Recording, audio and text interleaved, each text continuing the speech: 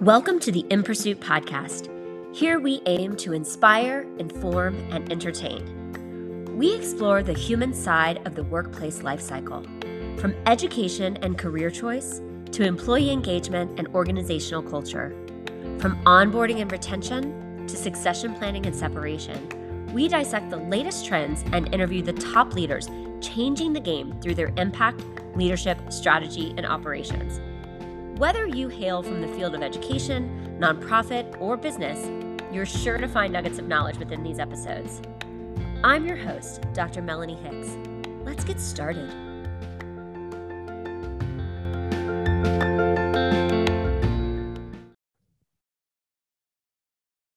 Hello, and welcome back to another episode of the InPursuit podcast. Today, we're going to dive into a topic we rarely talk about, healing and hope. Our guest today is Joyce Aubrey. Joyce entered life on a small Kansas farm. Her education from a one-room school to university degrees prepared her for her careers of teaching, counseling, retail store owner, and manager. In midlife, she began to have flashbacks to incest and family trafficking that invaded her stable life. 3 years later, she found herself divorced, unemployed, and exiled from birth family. In Colorado Springs, she sought healing through traditional and alternative modalities. She shares her journey from trauma to triumph in an award-winning memoir, Beyond Aftershocks. Process painting, along with traditional and complementary healing modalities, helped transform incest from a painful past to an empowered future, as painted images revealed abuse that had been trapped in her cellular memory. She went on to found and for more than a decade has led the nonprofit Finding Our Voices that empowers survivals of sexual violence through art workshops and other activities. As a motivational speaker, Joyce uses her art to advocate for support of survivors and for the prevention of sexual violence. For fun, she plays piano, writes prose and poetry, facilitates process painting, and enjoys cooking her own healthy meals. We are so blessed and honored to have her here with us today. All right. Well, welcome. I'm so excited to have you here today. So start us off with the question of the hour, which is, tell us something about you that we didn't just hear in your bio. Well, the most surprising thing that people learn about me when they first meet me is that I'm very open about how old I am. I'm actually 82 years old. And I share that not because I care that you know how old I am, but because I work with trauma survivors and I want them to know that it's never too late to heal and to have a good life. I love that. I love that so much. So tell us more, give us a little bit of a sense of your story. So we heard some of it in your bio, but tell us your story and what, I'm going to ask you some specific questions about writing your book, but give us a little bit more about your story. Oh, my story is that I grew up on a small Kansas farm and I had successful careers until my mid-50s when I had flashbacks to childhood abuse. And I loved all of my careers, but interestingly enough, they were all working with women. And here now in my retirement, I say that running a nonprofit for trauma survivors gives meaning to my childhood abuse and purpose to my retirement. I love that. So how did you make the transition from the careers that you had to, beginning to recognize your own trauma and use that as a gift to help others? Early in my healing process, I really felt like I was going crazy because I believed what I had been told about my childhood, that I was the only daughter, spoiled rotten, always expected to have my cake and eat it too. And I totally believed that until I remembered the opposite. And so I felt like I was going crazy and I sought a lot of help, because I had been a counselor at a community college as one of my many careers. And I knew that what I was facing with childhood sexual abuse was something bigger than I could handle on my own. Mm-hmm. So it was through therapy that I was able to make the transition. And the idea that my story could help others occurred early in the process when I had a meltdown at a yoga ashram. And one of the facilitators asked me if I would be willing to share with the other 25 people at the workshop why I went into a processing where I was kicking and screaming and crying.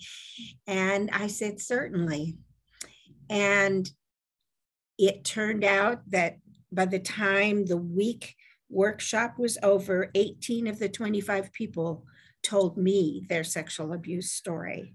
Wow. And I felt like that was a signal from the universe that I should use my story to help others face their demons and heal. I love that. I love that so much. You know, it's interesting when life sends us kind of those situations, right? And sometimes we just need reinforcement for something that's already kind of deep in our gut, right? That we're coming to that realization ourselves, but something about someone else validating it helps us get there a little quicker, right? I feel like I have a measure of intuition and have always been able to trust my gut feeling. Mm-hmm. And I don't think I have any more or any less than anybody else. I think we all have it. Mm-hmm. And we develop it by listening to it. It gets louder when we listen. Absolutely. So when you were going through your kind of healing process, what made you believe, or what inspired you to want to write a book about it and really share it, you know, kind of more broadly? I feel like the written word has more staying power. It's around for longer, and it can reach a wider audience. I must confess, I spend very little time promoting my book and lots of time promoting and working with Finding Our Voices, the nonprofit, mm-hmm. because that's right in front of me and I see those results. But I feel like the nonprofit is a legacy to every board member and volunteer and survivor who's been a part of it, whereas the book is my legacy. Sure. That's fair. There's something kind of magical about being able to see those results and those kind of life changes, right? So a book is very personal and it may be part of the journey, but when you get to talk to people or work with people and watch them have revelations of their own, right? There's something very fulfilling and about that. So tell us more about the nonprofit. Talk about some of the work that you're doing there and how it's affecting and helping others. We do art to help people process the trauma. And the kind of art we do is process or spontaneous art. And I like to compare it to stream of consciousness writing, something that most of us have experienced in English classes or lit classes. So the stream of consciousness painting is not anything about technique. It's not anything about saying I'm going to paint a landscape or a portrait or a flower. It is choosing a brush that feels good in our hand, a color that appeals to us, and doing whatever strokes, circles, polka dots that the arm wants to do in the hand. So it is letting emotions come through the body onto the canvas. And we actually have expanded. We started just as painting, but we do clay and collage and fiber arts and lots of different modalities now, not just painting, because any creative process helps to move trauma out of the body. There are of course, anecdotal evidence that this works, but there's also research now that shows that the action and the process involved in creating art does actually help trauma to move out of the body. And that's because trauma is stored, not just in our psyche, but in our body. Moving it out of the mind and body is really important. And so we hear people say things like, it's never been safe for me to talk about my abuse. Nobody wants to hear about it until I came to Finding Our Voices. And we have people say, I didn't think I could do art, and I'm not really an artist. And yet they observe that they go from painting dark things at first to incorporating a little light until suddenly they're doing bright colored, beautiful things. I love that. You know, there's something, I read a book based on, I have a very close friend who's a DBT therapist, and she talks to me about a book that I was thinking the entire time you were talking, trying to remember the name of it, but I can't. But it was really about, it's called The Body Keeps the Score. And oh, yes. Besser van der Kolk. Yes, thank you. He's a god in my world. Yes. And I found it to be so powerful for my own healing around some trauma that I had in my 20s. And I didn't know at the time that getting into yoga was going to be therapeutic. I just knew that I lifted weights in the gym, and yoga was a good balance. And it was a tie into my kind of dancer childhood. So it felt very natural to me. But what happened over time was it was so much more than the, kind of quote unquote stretching that people that don't know much about yoga believe, or know it to be first and foremost.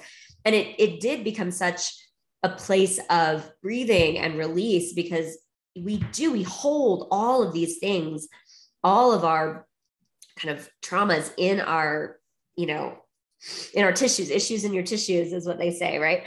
And so without even knowing, or without even, kind of consciously doing that, I really began to find peace and to find additional relief from my own trauma through that. And I can see that art would be the same way, right? It's about what feels good, what feels like a release, anything that kind of opens the vault, right? And allows, even if it's just a tiny sliver, and allows some of those traumas and some of that pain that we hold to kind of seep out and help us unpack it, right? Right. In my book, I have 3 things that I say I think we need to heal from trauma, and everybody can have a different recipe, but this is mine.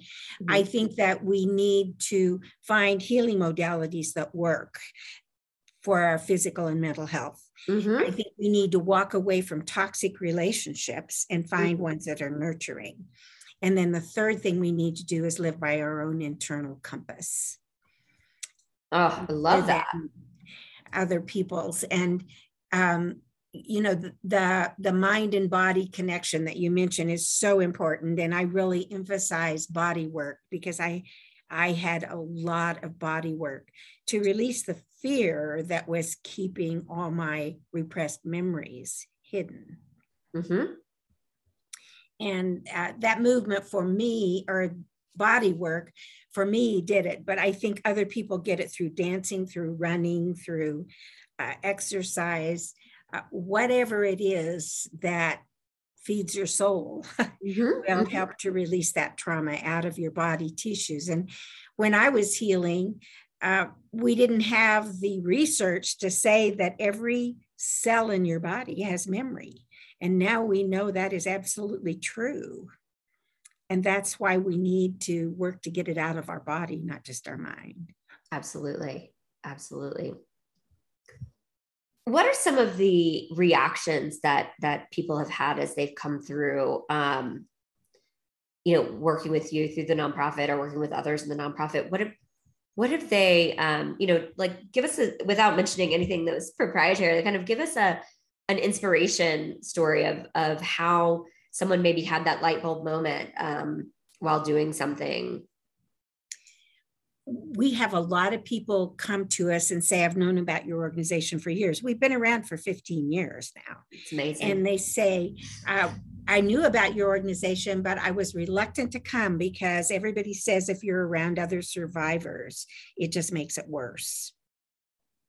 And I don't know why that exists in our culture, because alcoholics and drug addicts and cancer survivors, parents who lose children,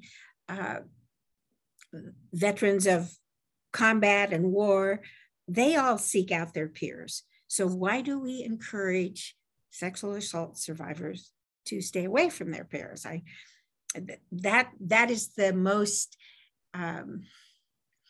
prominent thing that I can think of that survivors say to us is, I was afraid to come, that it would make it worse, and I just feel so much better. I now know I'm not alone. I know other people pull their hair out. I know other people cut.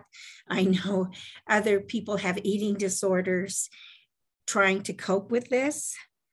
And it's so much easier for me to progress in my healing when I know I'm not alone and that other people have had these same feelings. Yeah. So true. So true. There is a power in community, right? And community, both whether or not that community means that you are around them all the time or you're healing along with them, like group therapy or group activities that with, similar with other people that have been through what you've been through. But there's a power in community of just knowing, hey, I'm not the only one. That this has happened to others. I think, we've seen that recently around in some of the issues that some of the social justice issues, some of the like the Me Too movement, that there was just this power of a lot of people who had gotten really quiet with their, and sat with their own trauma for a long time. And to say, someone stood up and said, hey, this has happened to me. And it gave people bravery to stand up and say, this has happened to me. And there's cathartic healing in that.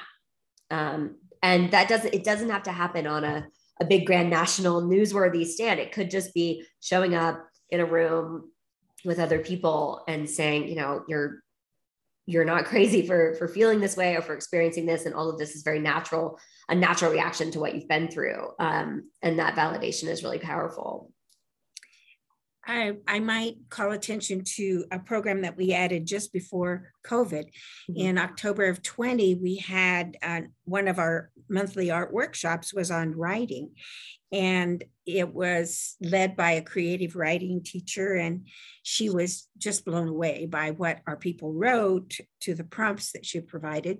And people said, let's keep doing that. Well, then when COVID came along, we started meeting not once a month, but once a week. And so we are still meeting once a week on the web to write to a prompt and share. Love that. And it has been a beautiful example of post-traumatic growth. I have my own formula of post-traumatic growth. It's not the one that the experts use, but basically we're meaning that instead of identifying with post-trauma as a disease or a disorder, we're saying, I'm going to get it outside of myself. Number one, recognize the injustice or the trauma instead of denying it. Mm-hmm. And two, get it out of myself and share it with somebody. First of all, with somebody that's safe. You don't have to share it with everybody like I did, but you have to share it with someone. Then you have to look for the lessons learned. And once you have the lessons learned, you establish a new normal where you include both who you are now with the trauma recognized and who you always were. Our true authentic self never gets lost. It just gets clouded over when we have pain, trauma,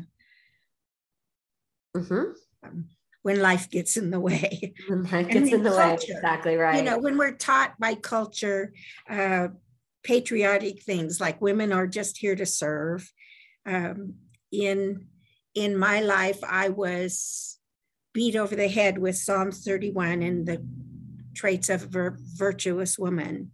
And I thought I was such a failure because I didn't live up to all those traits of a virtuous woman. Right. No, it's really, there's a lot to be said for societal expectations that we take on, whether or not we kind of want to acknowledge that, right? Like whether or not we agree with them, I guess is what I'm trying to say, right? There's a lot of expectations, particularly around how you grow up with religion or community standards, community expectations, societal expectations that shade how then we interact with the world as an adult. And then additionally, certainly how comfortable we are when there's a disconnect between the way that we were told life was supposed to be and reality of life, of what life was. And if we don't feel comfortable sharing or talking about that incongruency, right, then it becomes really challenging to kind of overcome trauma while also bucking a system, right? Yeah.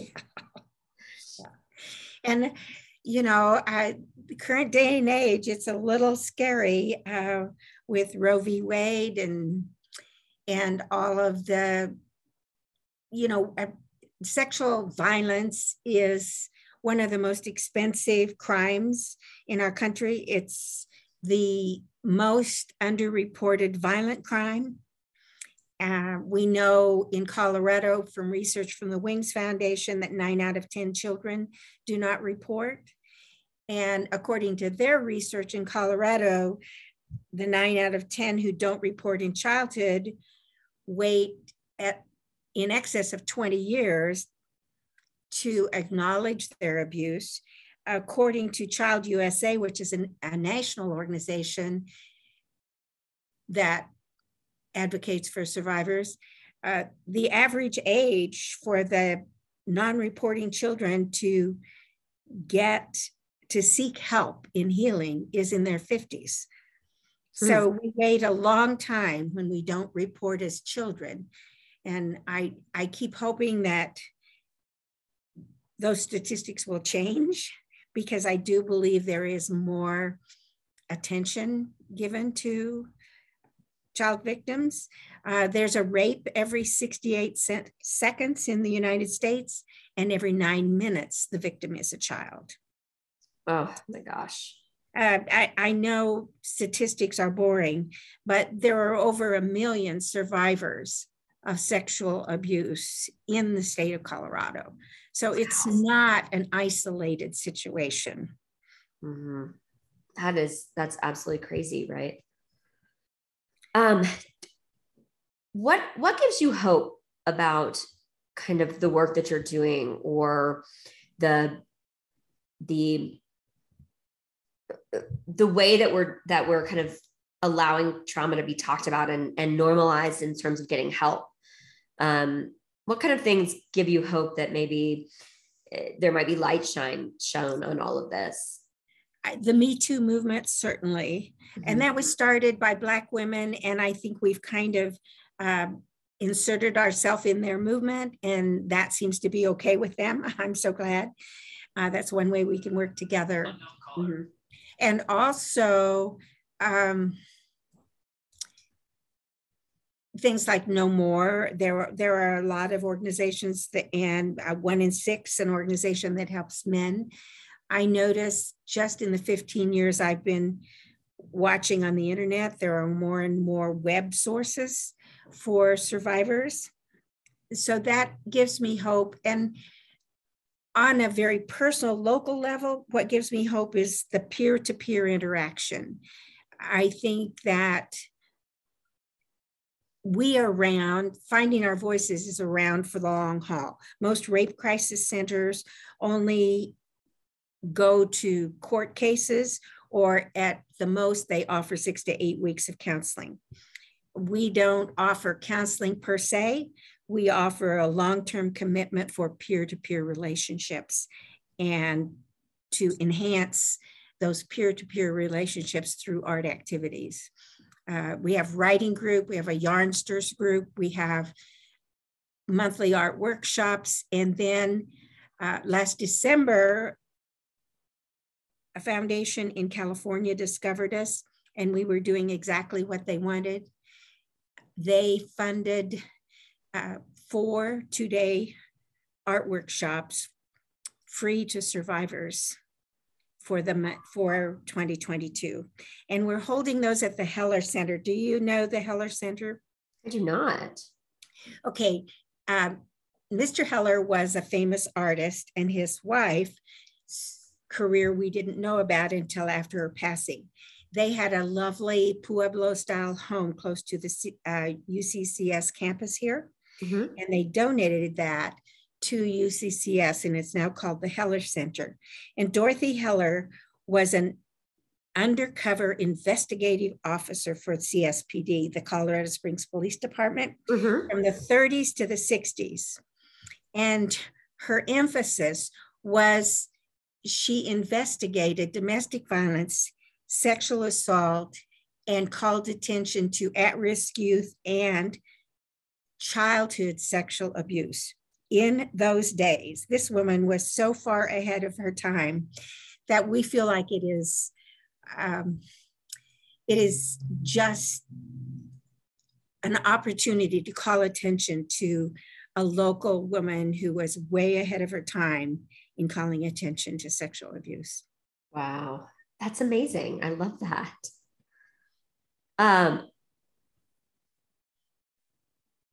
What would you say to someone who's listening who says, I'm scared, I don't know where to go? What if what I have is not, or what if what I've been through is not enough, or it's not as bad as someone else, or, what do you say to encourage people to just go and find out? Thank you for phrasing it that way, because minimizing and denying is so natural for each and every one of us.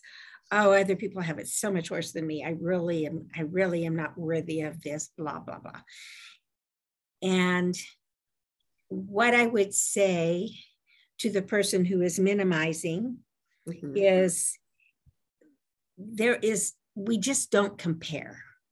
I don't care if you were exposed to pornography, if you were fondled, if you were experienced a full-on rape. I don't care if you were stalked. It's all victimizing. And I don't want to say this, mine is worse than yours and yours is worse than mine. That gets us nowhere. What we say is that we all have similar reactions. We're going to find some kind of ineffective coping mechanism. We're going to find something that is more self-harm until we recognize that we have endured injustice and trauma, and then with the intention, we can heal it. I love that. Yeah, and the first thing you need is safety. You've got to have a safe place. If your family isn't safe, if your partner isn't safe, if your church isn't safe, find something that is. I love that. I'm really passionate personally about this idea of not minimalizing, because my husband is a military veteran, and one of the stories that he has once told me is like, everyone's battle experience is different.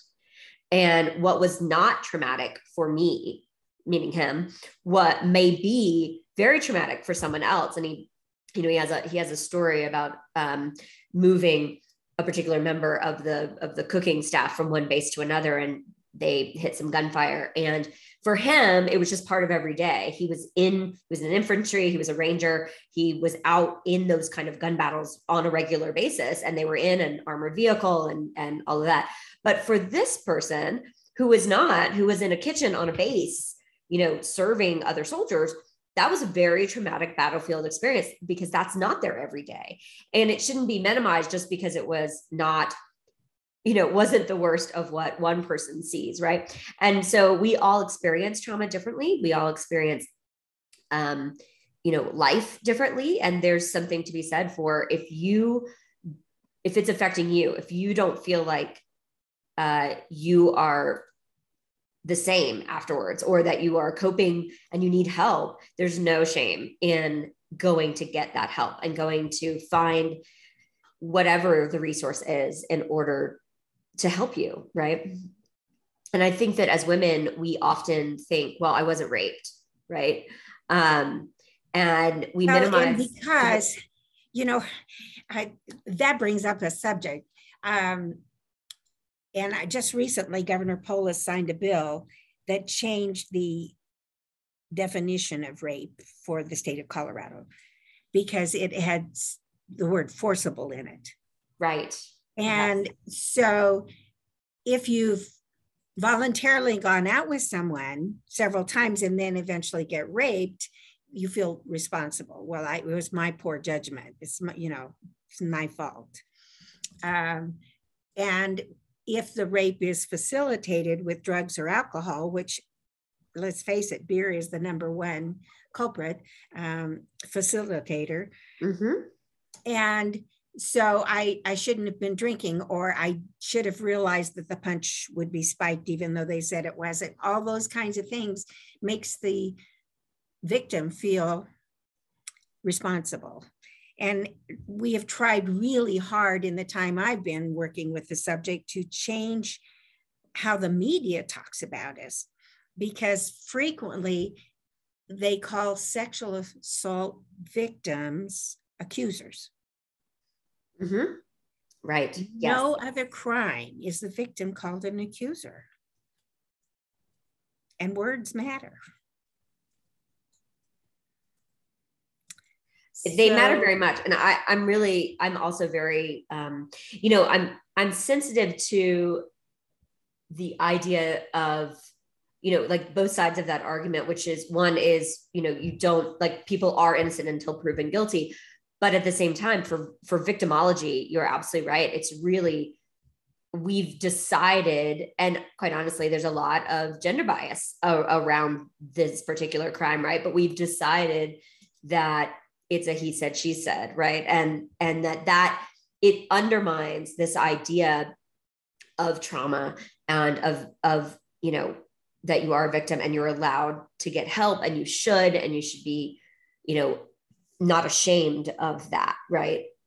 And to seek justice when there's justice to be necessary as well, right? We have, unfortunately, we've seen a lot of cases over the years of, I would say discrepant punishment, right? A lot of victim shaming, a lot of victim blaming, and a lot of really light sentences for things that are fairly egregious and traumatic for what happened.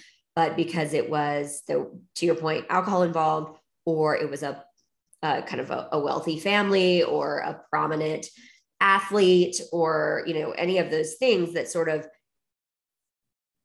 shade the way that we look at the cut and dry facts of what is a crime and what is just unacceptable, right? In that way.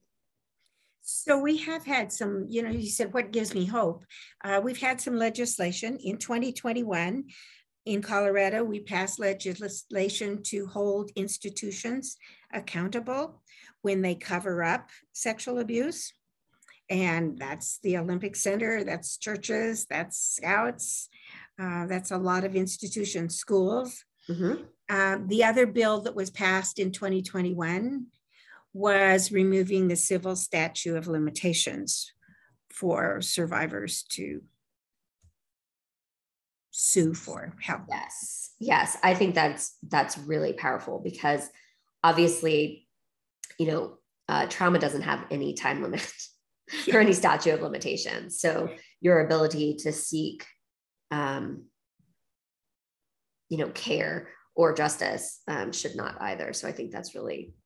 So that's one of the things that we do in Finding Our Voices. Some of our board members and some of our survivors have testified at hearings in Denver for these bills that are helpful and supportive of survivors.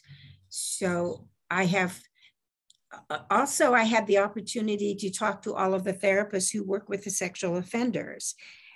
And I have 20 some process paintings that I did when I was in crisis.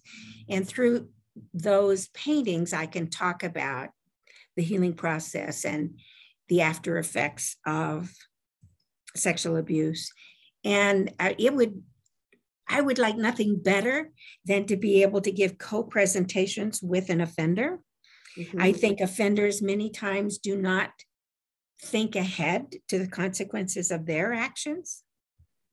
And if we could collectively say, survivors, the trauma isn't over when the rape act is over. Mm-hmm. Trauma continues on and on and on.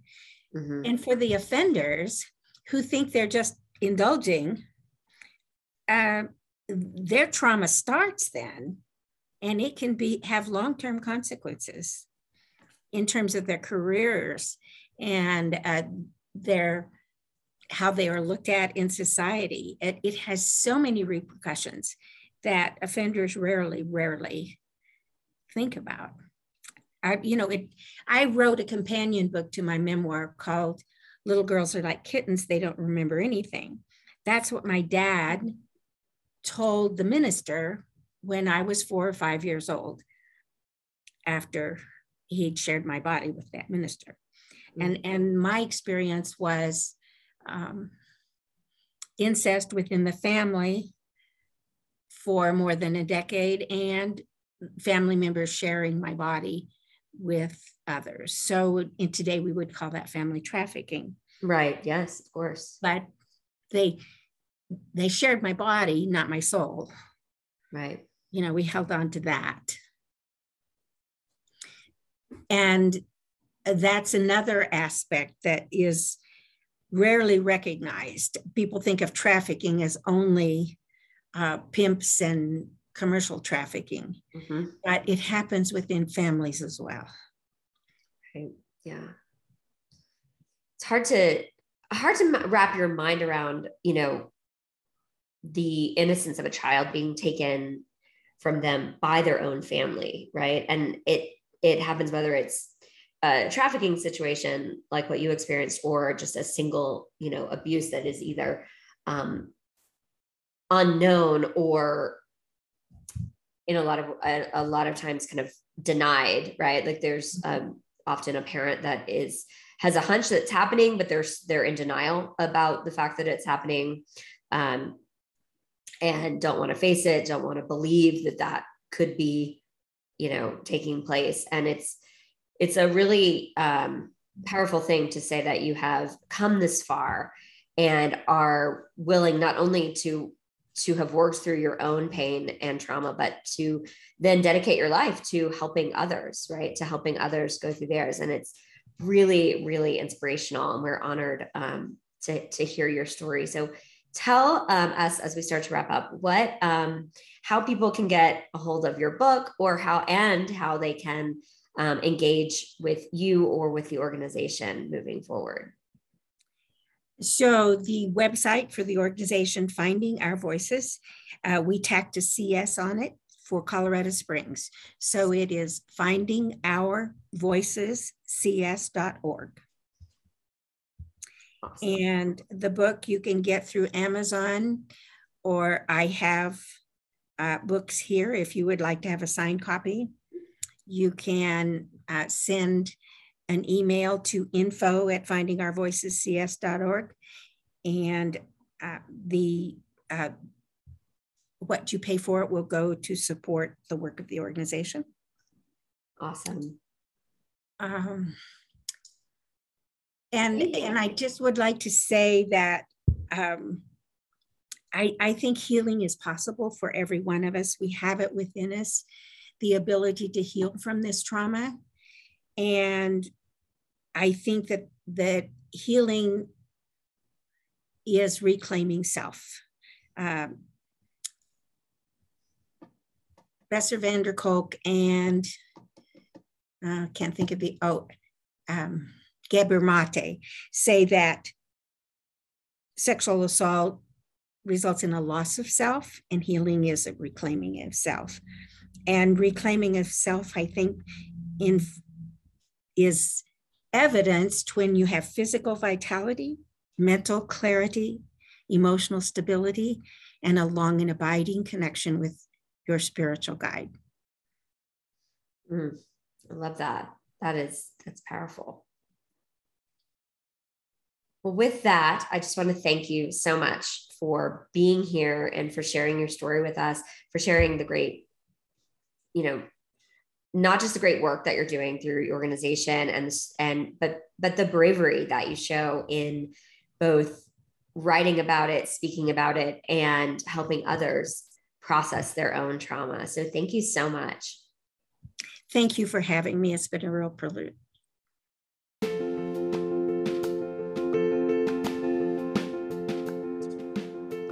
Thank you for listening. If you enjoyed this episode, you can support us by hitting subscribe or providing a rating or review. And as always, how can we help you answer the question, what are you in pursuit of? Find out more at www.inpursuitresearch.org.